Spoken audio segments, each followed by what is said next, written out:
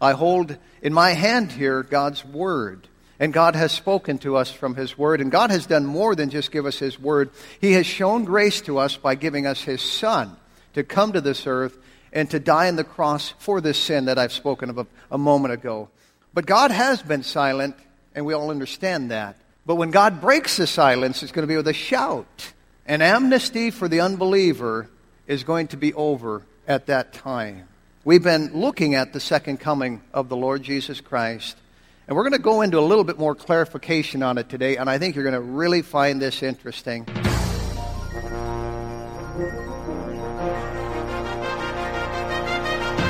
The Bible says that the gospel of Christ is the power of God unto salvation. Welcome to Pulpit Power, featuring Pastor Tony Skeving, Senior Pastor of Fargo Baptist Church in Fargo, North Dakota.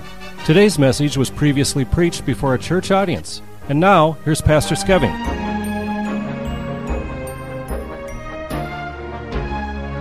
Let's take our Bibles, please, and turn to 1 Thessalonians chapter 5. 1 Thessalonians chapter 5. Somebody so well said years ago that we should live our lives as though Christ died yesterday, He rose again this morning, and He's coming back this afternoon. And friend, He may well likely be coming back this afternoon. The signs of the times are everywhere, and I'm looking up. I don't know about you. So we've been talking about the second coming of the Lord Jesus Christ, and we're going to get a little bit more into the nuts and bolts of it today. You're going to have to put your thinking caps on, but I think you'll really appreciate what you learn as we look into the Scriptures today. Only going to look at 3 verses, but we're going to be talking about comfort for Christians. Comfort for the Christian. And in 1 Thessalonians chapter 5, beginning in verse 9, it says, "For God hath not appointed us to wrath, but to obtain salvation by our Lord Jesus Christ, who died for us, that whether we wake or sleep, we should live together with Him. Wherefore comfort yourselves together, and edify one another, even as also ye do." Notice verse 11 says, "Wherefore comfort yourselves together." We're here today together, and we have some comforting words for God's people. Comfort for the Christian. Let's pray before we begin. Heavenly Father, we think of the second coming of Christ and know how comforting it is. And Lord, in light of it, help us to be ready. Help us to be more than waiting. Help us to be watching. And help us to be serving. And Father, we just pray now that you drive home some truths to our hearts today that would help us to understand this glorious truth that much better.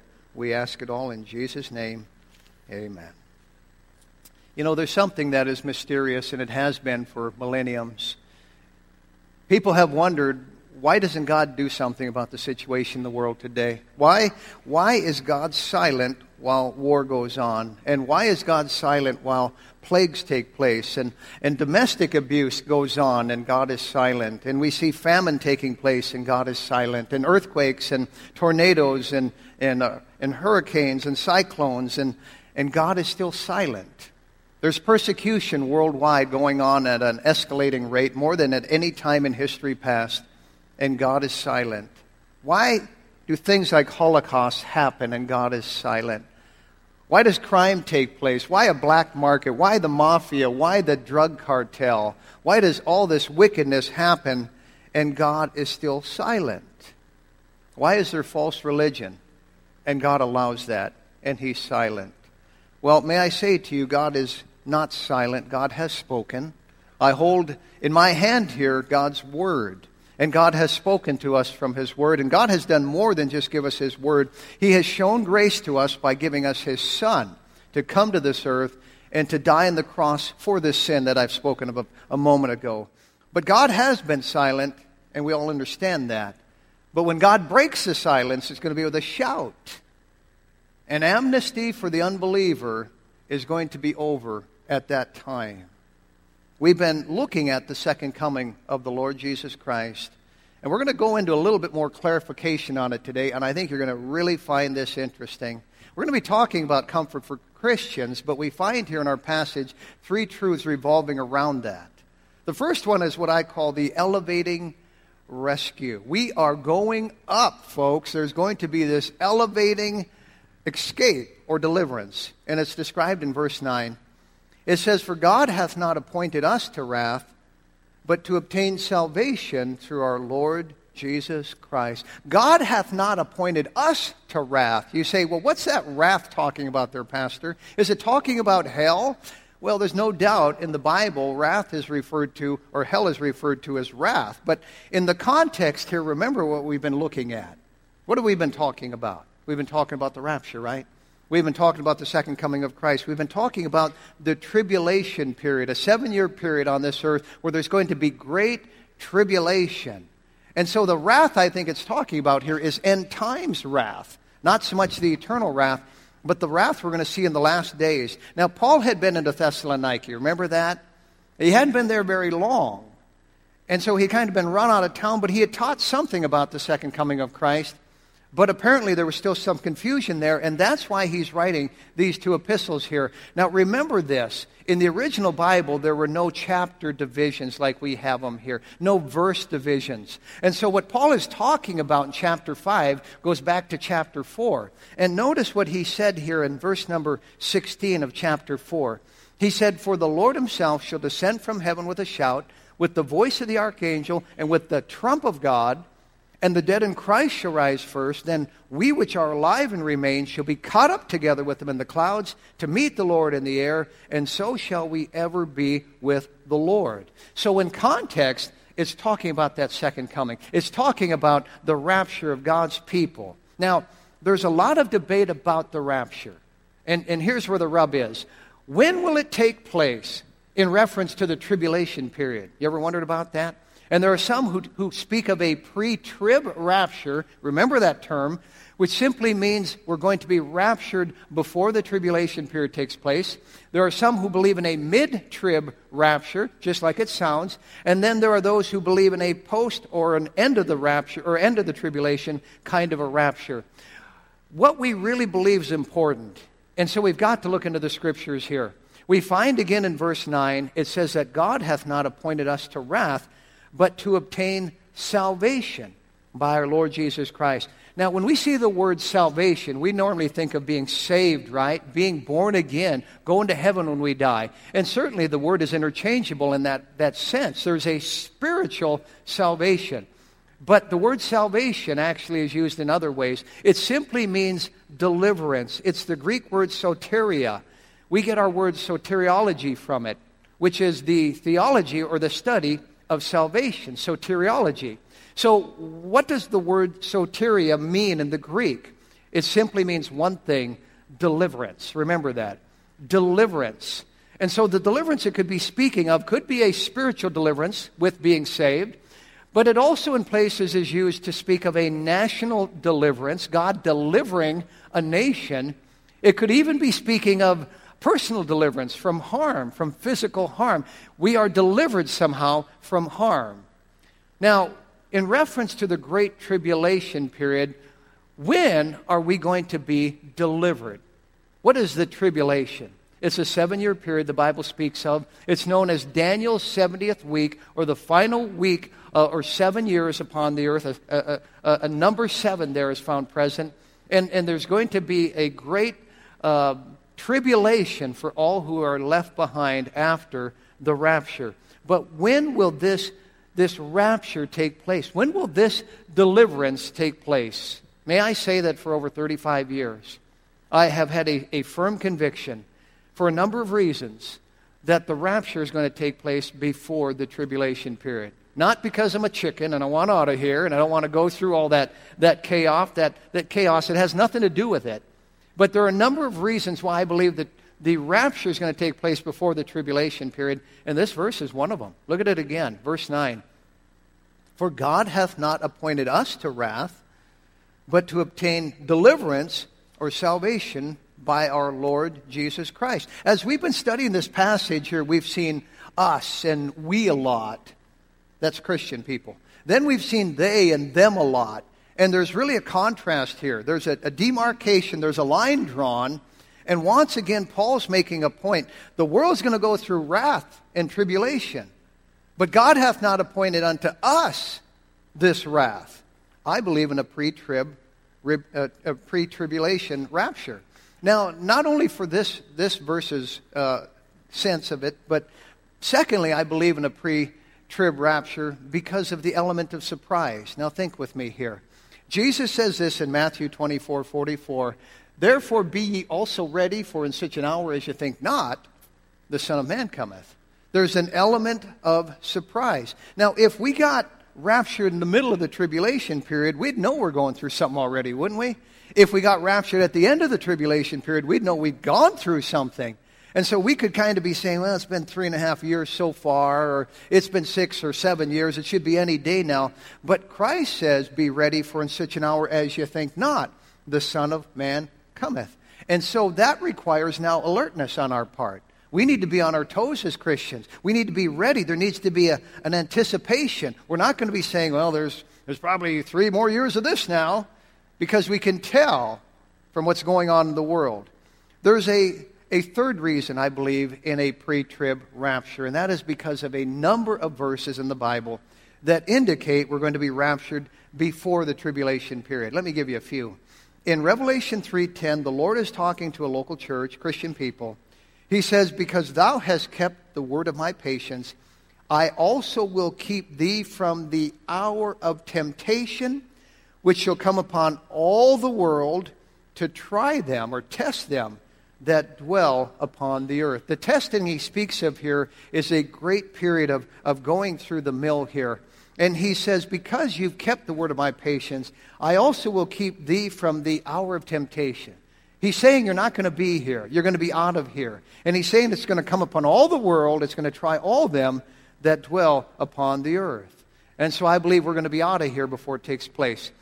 I also believe for the reason of an Old Testament passage written 700 years before the time of Christ, but it's a powerful passage. Let me give it to you in 2 parts.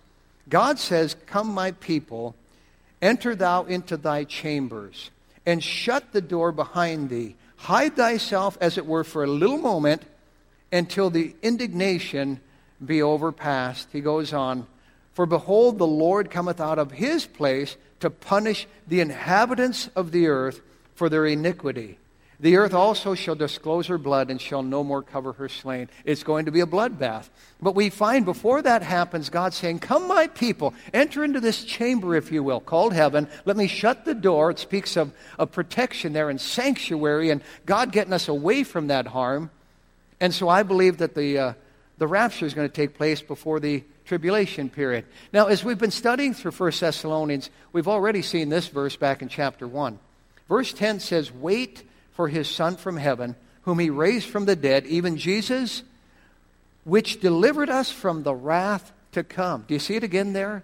Which delivered us from the wrath to come. I don't think we're going to be here. I think we're going to be out of here.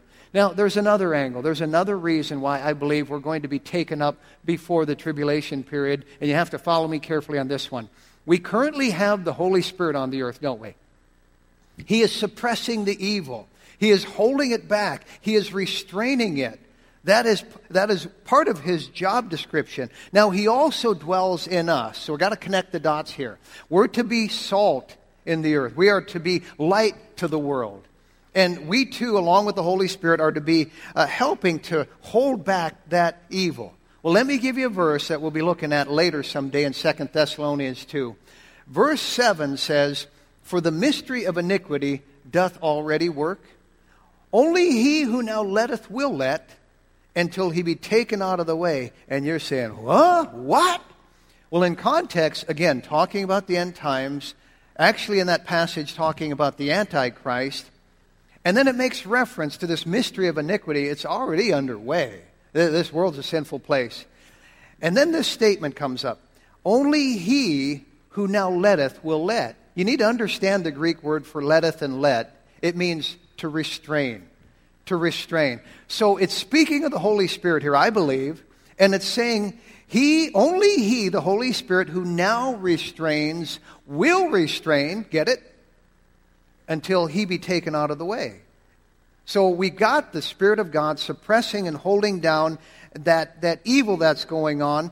And if he was not, I'm telling you, you wouldn't recognize this world. Depraved mankind left to himself and unshackled with free course would make a mess out of this world. You have no idea how much God is holding it back right now. It would be so ugly. Now, the Holy Spirit resides within believers, right? Follow me carefully. The Holy Spirit resides in us. But one day, the Holy Spirit's going to be gone. He that restraining is going to be gone. He's going to be out of the picture. He's going to be taken out of the way, as this verse says. And so there's no longer going to be any Christian conscience at that time. Perversion and wickedness is going to be carried out in broad daylight. It's going to be cheered on by the godless. There's going to be war and chaos. Honestly, the Holy Spirit leaves with us, and that's why it gets so bad. That's why it has to be at the beginning of the tribulation period. You follow me? He goes with us. By the way, the best thing this world has going for it on planet Earth are born-again Christians. They don't see that. They don't like us. They think we're kind of holding back their agenda here. But you cannot imagine the calamity when God's people leave. Jesus actually says, except those days be shortened, there shall be no flesh left. Can you imagine that? There's going to be just a wiping out of people. So the rapture has to begin at the beginning of the tribulation period. If that restraint is going to stop at that time and it's going to get so nasty, it's because the Holy Spirit leaves with us. If we're going through the tribulation period, that means the Holy Spirit's still with us, which means we basically are going to have the same thing we have right now, right? This isn't the tribulation period. So there's some timing involved here. Now, there's another angle, and follow me carefully on this one. In the past, if you follow God through the Word of God, you find out that He practices a getting the just out of the way before He brings on a great judgment. Let me give you a couple examples of that. Jesus said, as it was in the days of Noah, so shall it be when the Son of Man cometh. And what is it about Noah we can learn here? Well, God protected Noah. He delivered Noah and judged the rest. He delivers the just. We find other examples of that with Lot and Sodom and Gomorrah. You remember the story there of God raining down fire on Sodom and Gomorrah? But He could not judge them until He got Lot out of there.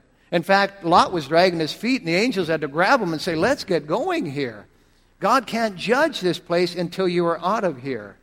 Now, in Luke chapter 17, Christ says, in the days of Lot, they did eat, they drank, they bought, they sold, they planted, they builded.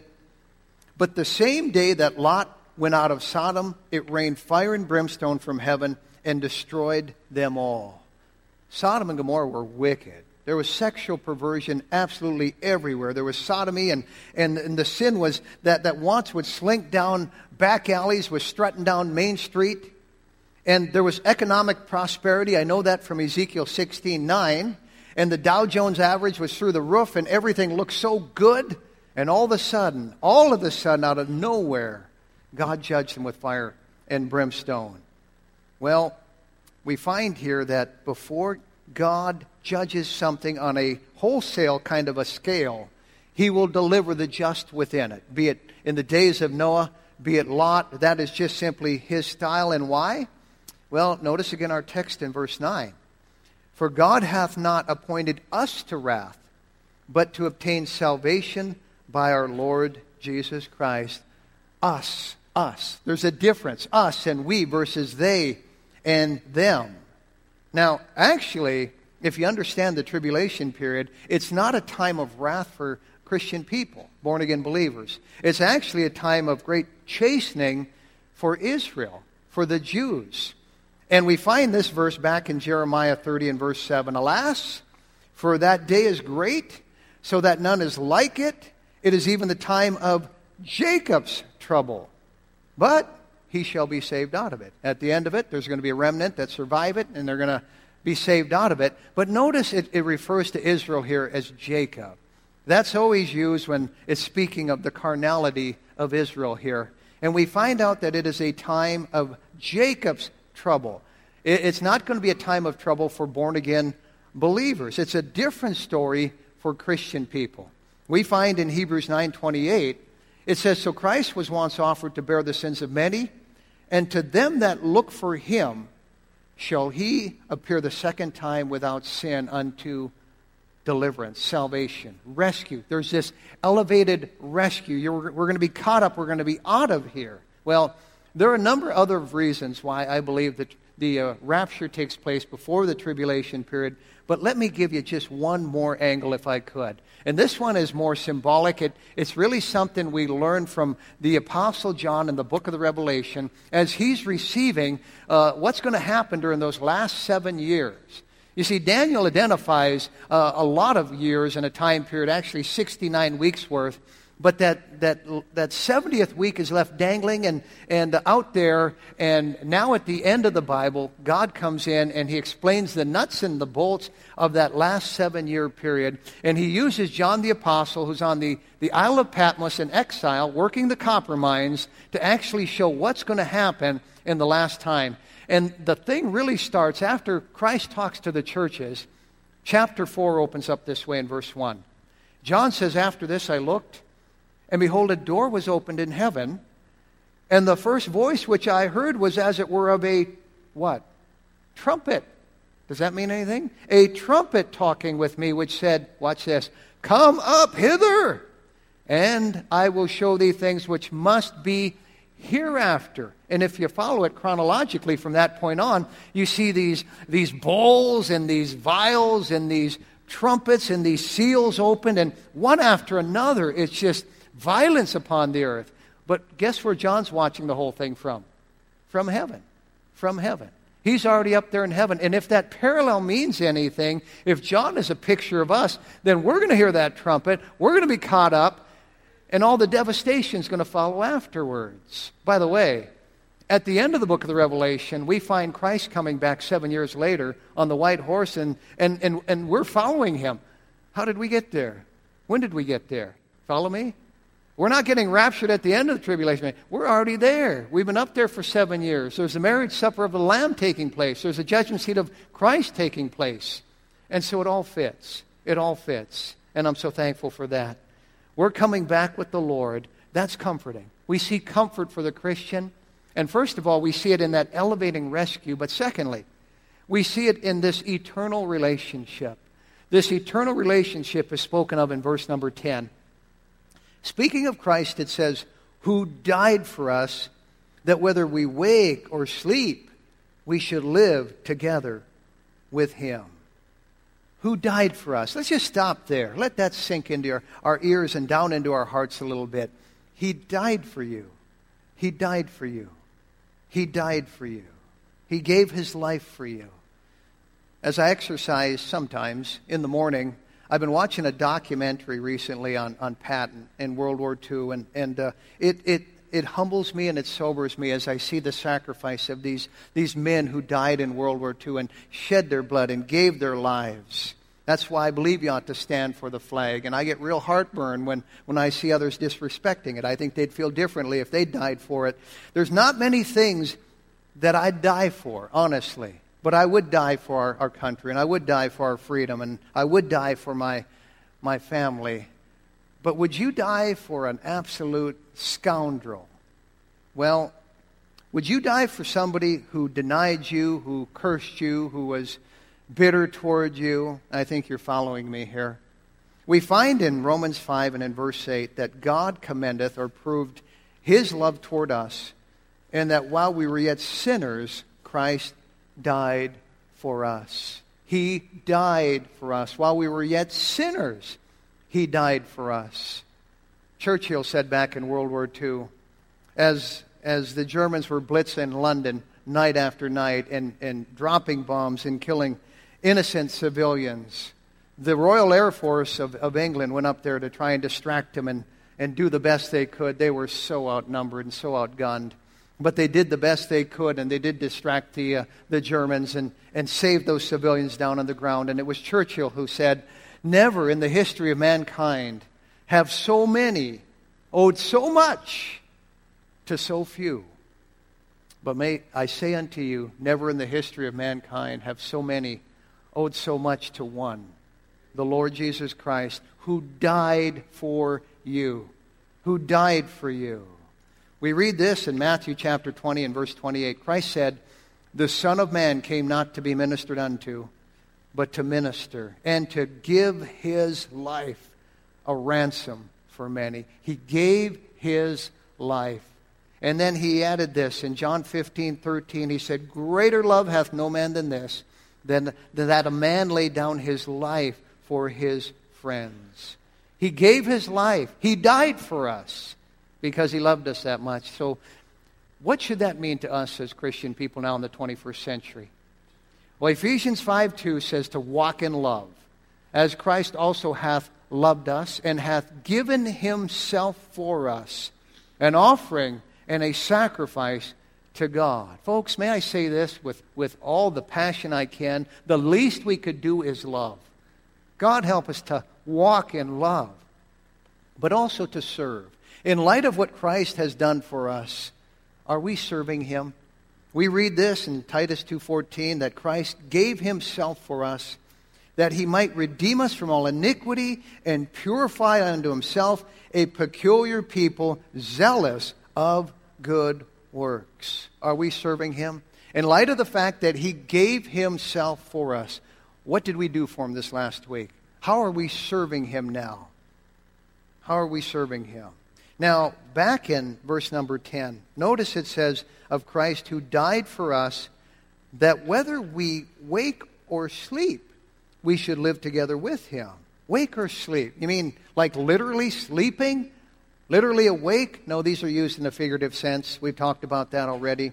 It's talking about whether we're still alive and we're raptured and taken up when the rapture comes, or we're dead and the body of the departed loved one is slumbering. That's called sleep. My parents, as I speak today, have passed from this earth. They are slumbering up in Grand Forks in a graveyard there, and that's the sleep it's referring to here.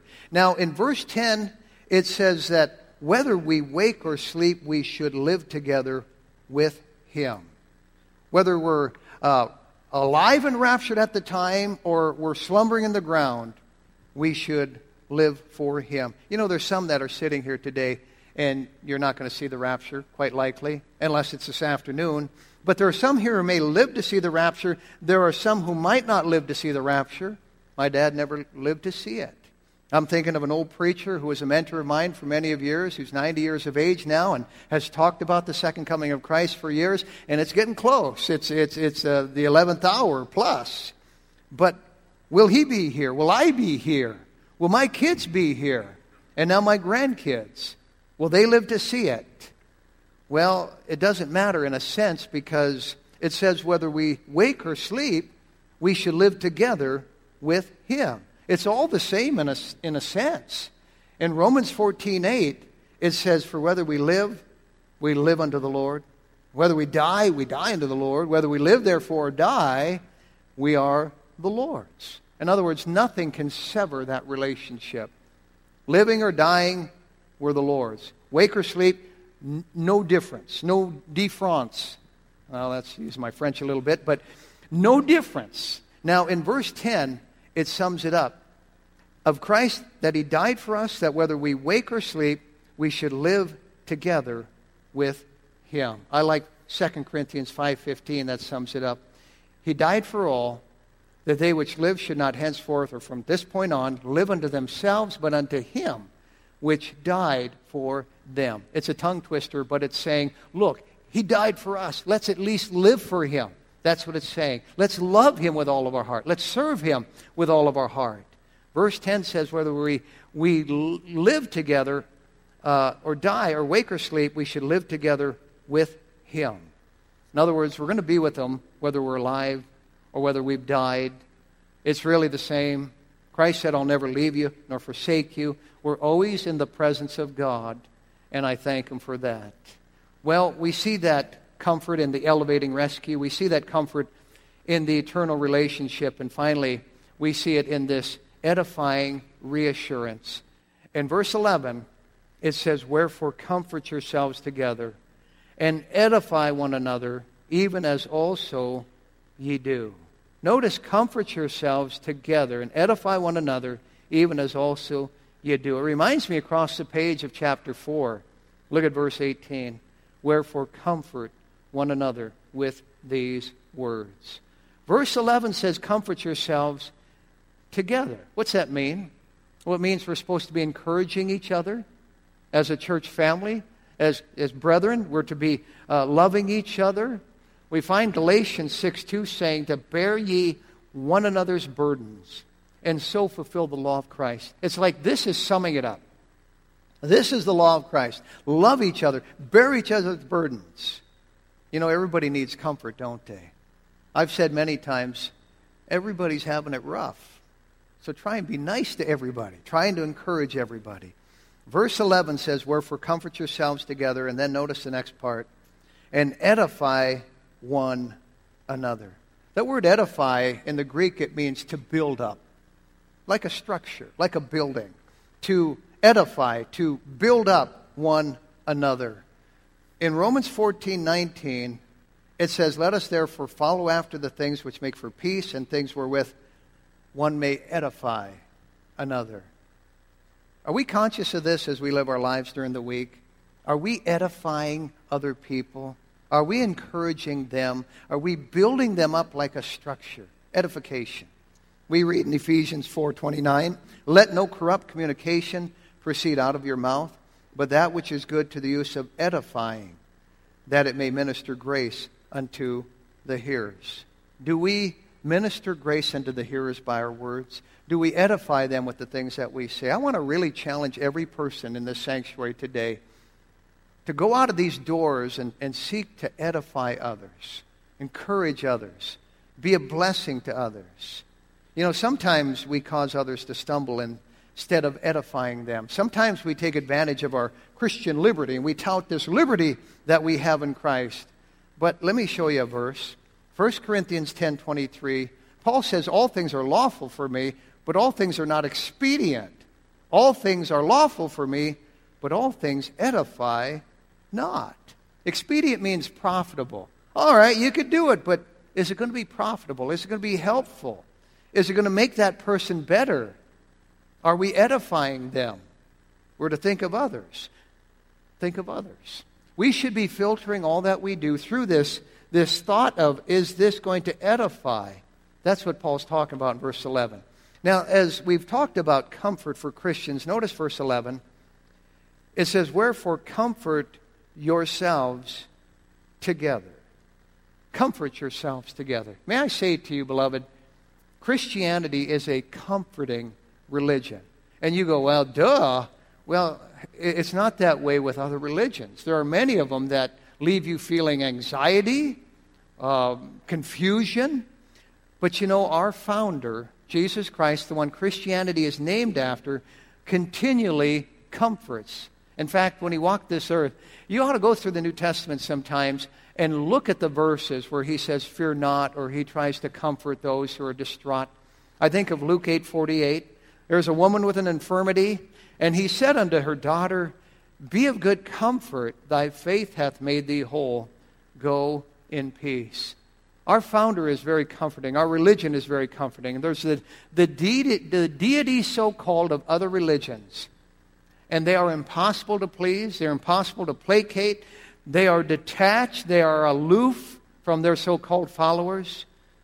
But our religion is a very comforting one. Our Savior is a very comforting one. There was a Christian in a church like this many years ago, Mr. Hood.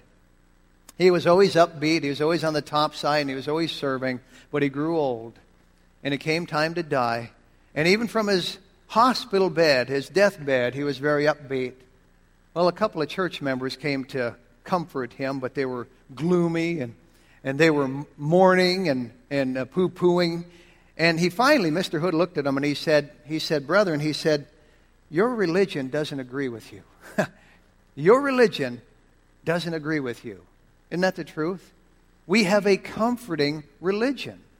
You know, I preach on sin, and I preach on repentance, and I preach on wrath, and somebody might say, you trying to frighten me? Well, not if you're saved. There's nothing to fear. Now, if you've never been born again, if you're lost, you ought to be concerned. The Bible says, knowing the terror of the Lord, we persuade men. Our God is a consuming fire. And yeah, there's that side of it, but if you are saved, you ought to take comfort in the fact Christ is coming back. Notice verse 11 again.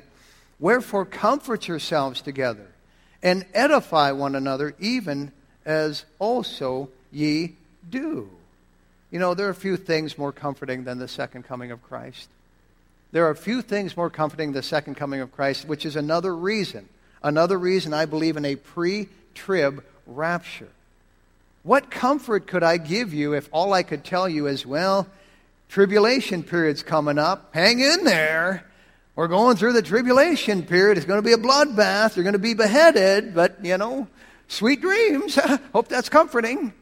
No, just strangle me and get it over with if we've got to go through the tribulation period. They're going to be crying out for the rocks to fall on them. There's nothing comforting about that. But we saw this already.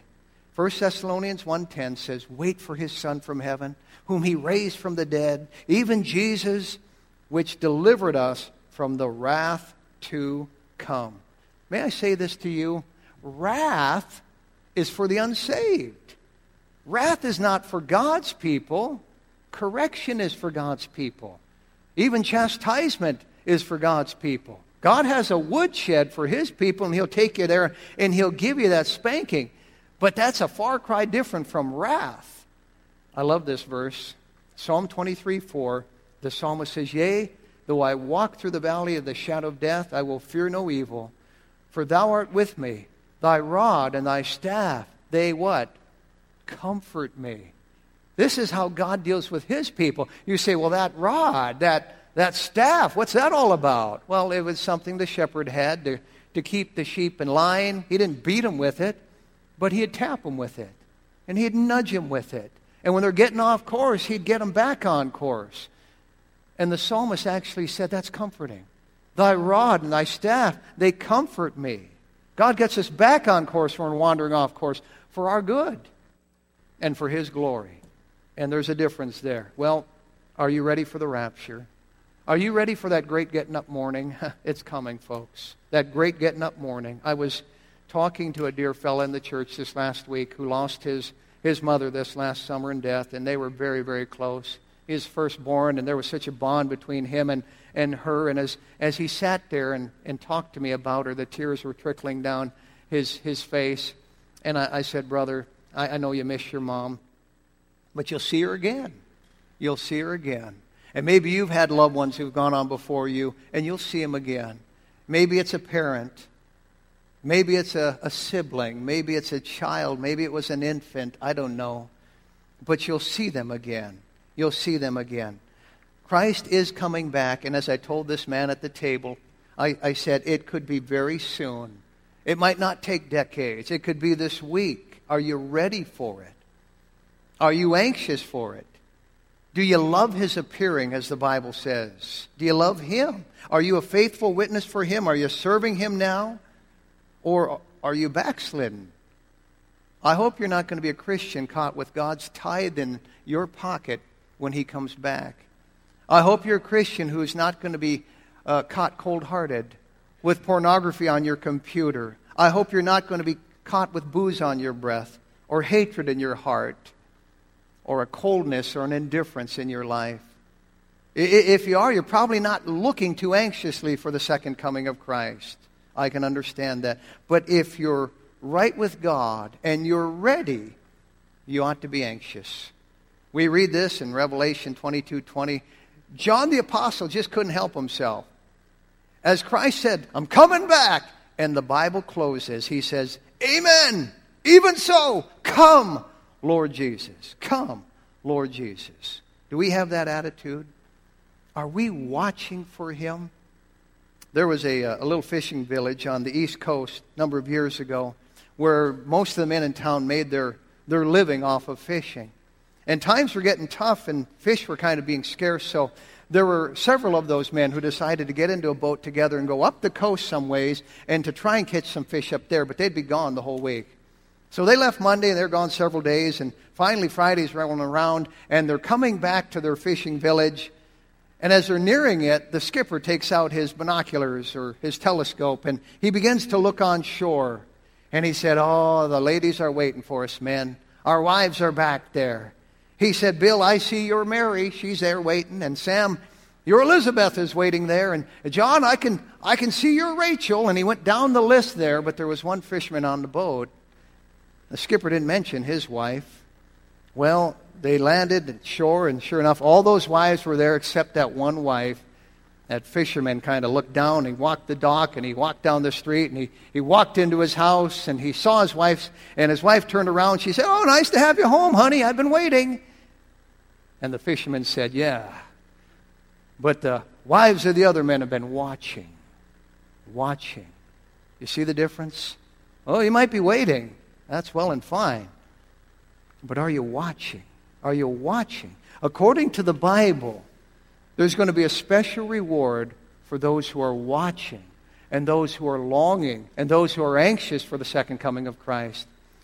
Paul said in his last epistle, at the very last chapter, "Henceforth there is laid up for me a crown of righteousness, which the Lord, the righteous judge, shall give me at that day, and not to me only, but unto all them also that love his appearing." There's a special crown for the watching Christian who is anxious for the return of our Savior. Well, Jesus is coming back, and he's going to deliver us from the wrath. That's comforting to me. I hope that's comforting to you. You've been listening to Pastor Tony Skeving of the Fargo Baptist Church in Fargo, North Dakota. If you would like a CD of today's message, you can obtain one by sending a gift of $2 to Fargo Baptist Church, 3303 23rd Avenue South, Fargo, North Dakota, 58103. That address again, Fargo Baptist Church, 3303 23rd Avenue South, Fargo, North Dakota, 58103.